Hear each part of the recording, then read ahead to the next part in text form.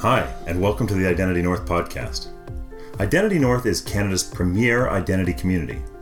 At our conferences, we bring together Canadian and global leaders to share the big ideas and innovations that are shaping the global digital economy. I'm Aaron Hamilton, your host and the chair of Identity North.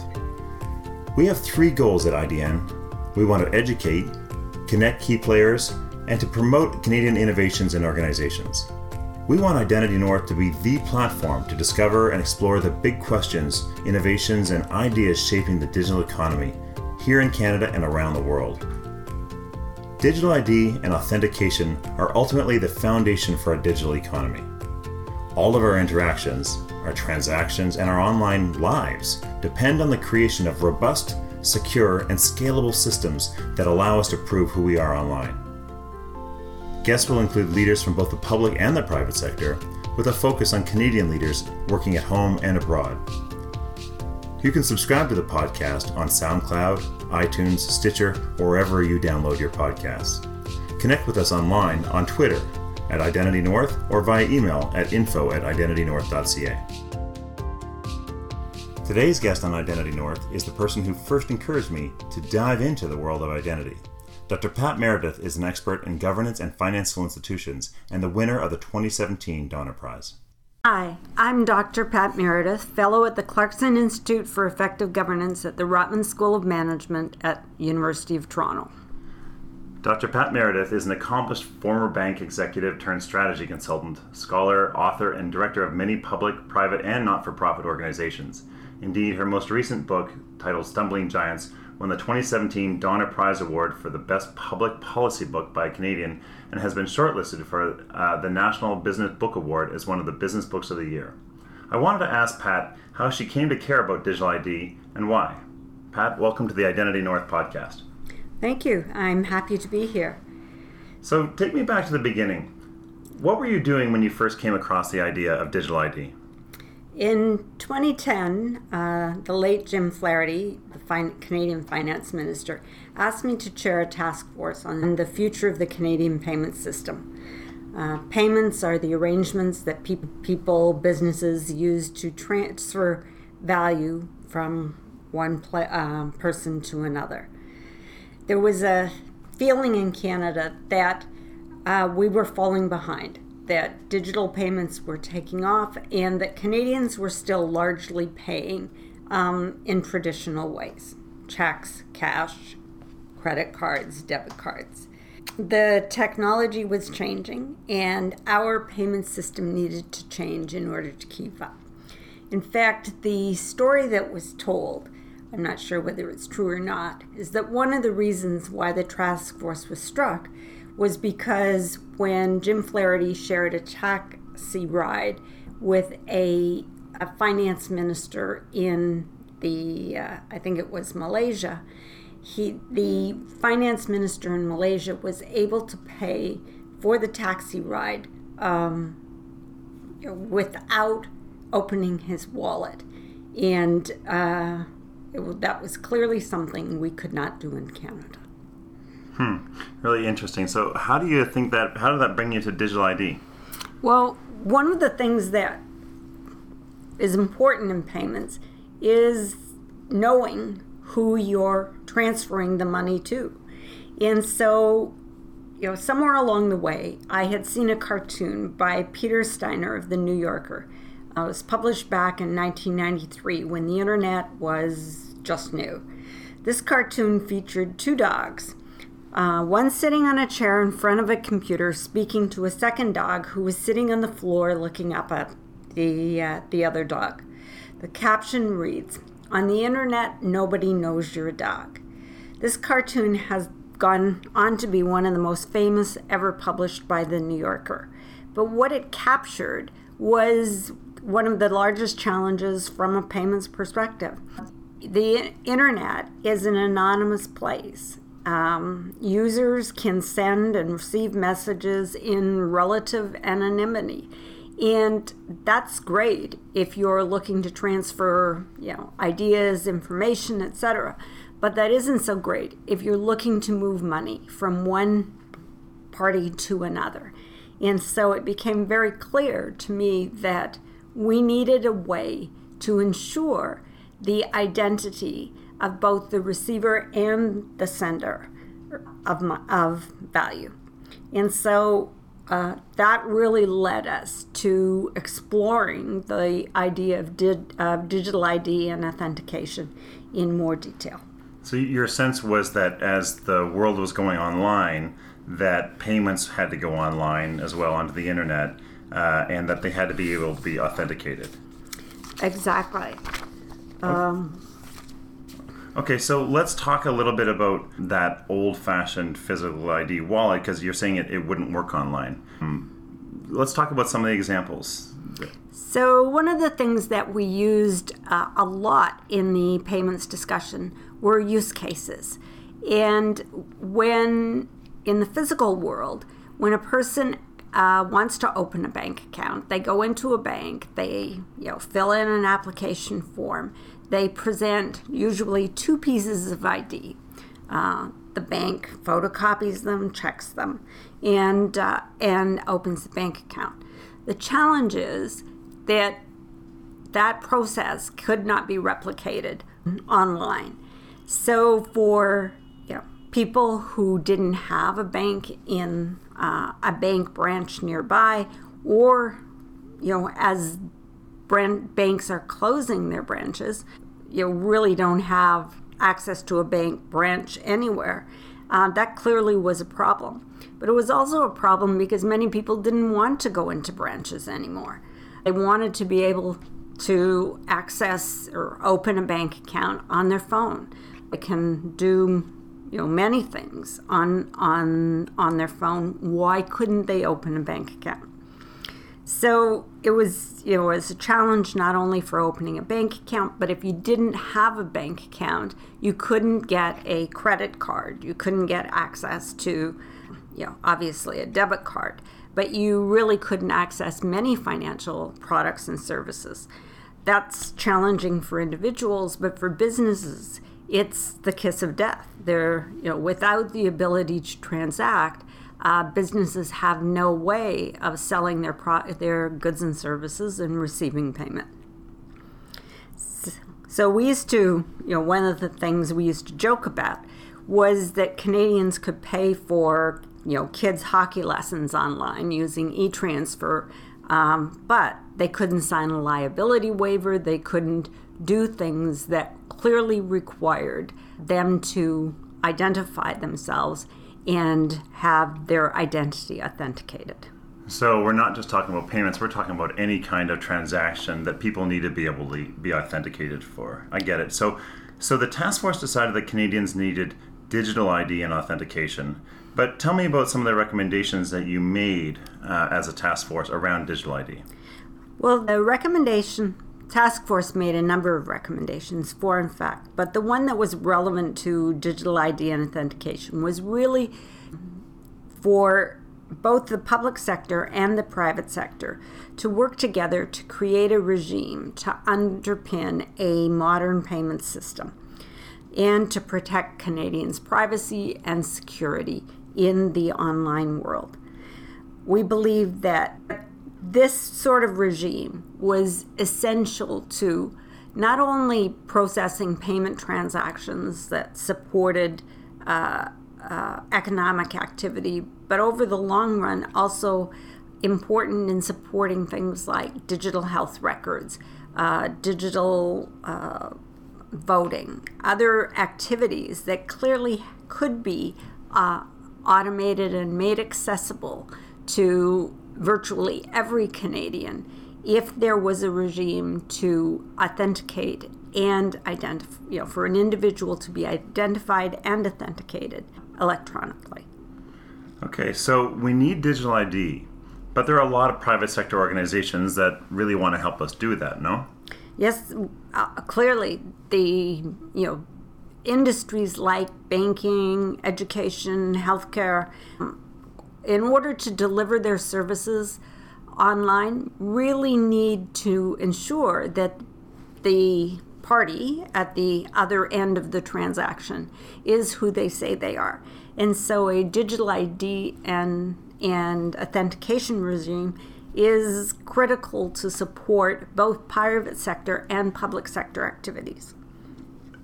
Does the government have to be the one to solve this, or the public-private partnership have to be the one to solve it? Aren't there larger organizations that are kind of looking to try to own identity or manage our identities for us? Google, Apple, Facebook clearly have moved very much into the identity space. The question, I think, for Canadians is really whether or not they want to have those large technology companies being the ones who play a significant role in their digital footprint, their digital identity. It is in the best interest of those companies to know exactly, who they're dealing with and collect as much data on the person that they can, and to harvest that data to generate revenues for themselves. From an individual perspective, they may not be the most desirable holders of their identity. Well, we've heard it said that if you're not paying for the service, that you're not the customer, you're actually the product. We don't necessarily want Facebook or Amazon or Google to be solely in charge of all of our data. So what are we to do? Well, traditionally, our data has been managed by the government. In Canada, the provinces have been responsible for issuing birth certificates. The birth certificate is really the recognition of our existence in today's world. Going forward, it would seem to make sense to have the government continue to play a role in the recognition of a person or an organization's existence in the digital world. The regime, however, really has to work collaboratively in order for businesses to collect and use the data that they've collected to provide services, goods, make them available to individuals that in an efficient and effective way. What we're saying is that the government still has a role to play in those root certificates. As you mentioned, the birth certificate, which confirms our existence, and then of course we get our passports and driver's licenses, and those all build upon that original root piece of identity, the birth certificate, and that there's a role for the government to continue to play that. And potentially to evolve the way it thinks about providing services to consumers. And also, you pointed out that these internet giants are in some ways kind of working against that original cartoon, because they want to know all there is to know about you and to tell with a fairly high degree of accuracy who you are and if you're a dog. Right. They want to know that. Yeah. So we're very much moving away from that Steiner cartoon situation. So what would you envision could come out of the recommendations from the task force? I wasn't really sure. In fact, the feeling was that there was clearly an opportunity for us to create a made-in-Canada solution, one that worked for both the private and the public sector in Canada. We already had a number of individuals who were leading who had very strong backgrounds in digital identification and authentication. They were leaders in the field, not necessarily working in Canada, but clearly involved. As well, the government of British Columbia was fairly far along in their thinking about digital ID. They had started thinking about this several years prior to the task force and had started moving forward on their own, and as well talking to many of the other provinces about the concept of digital identification. As well, we had a number of small technology companies that were investing in ideas related to digital ID and authentication. So the task force brought a working group together.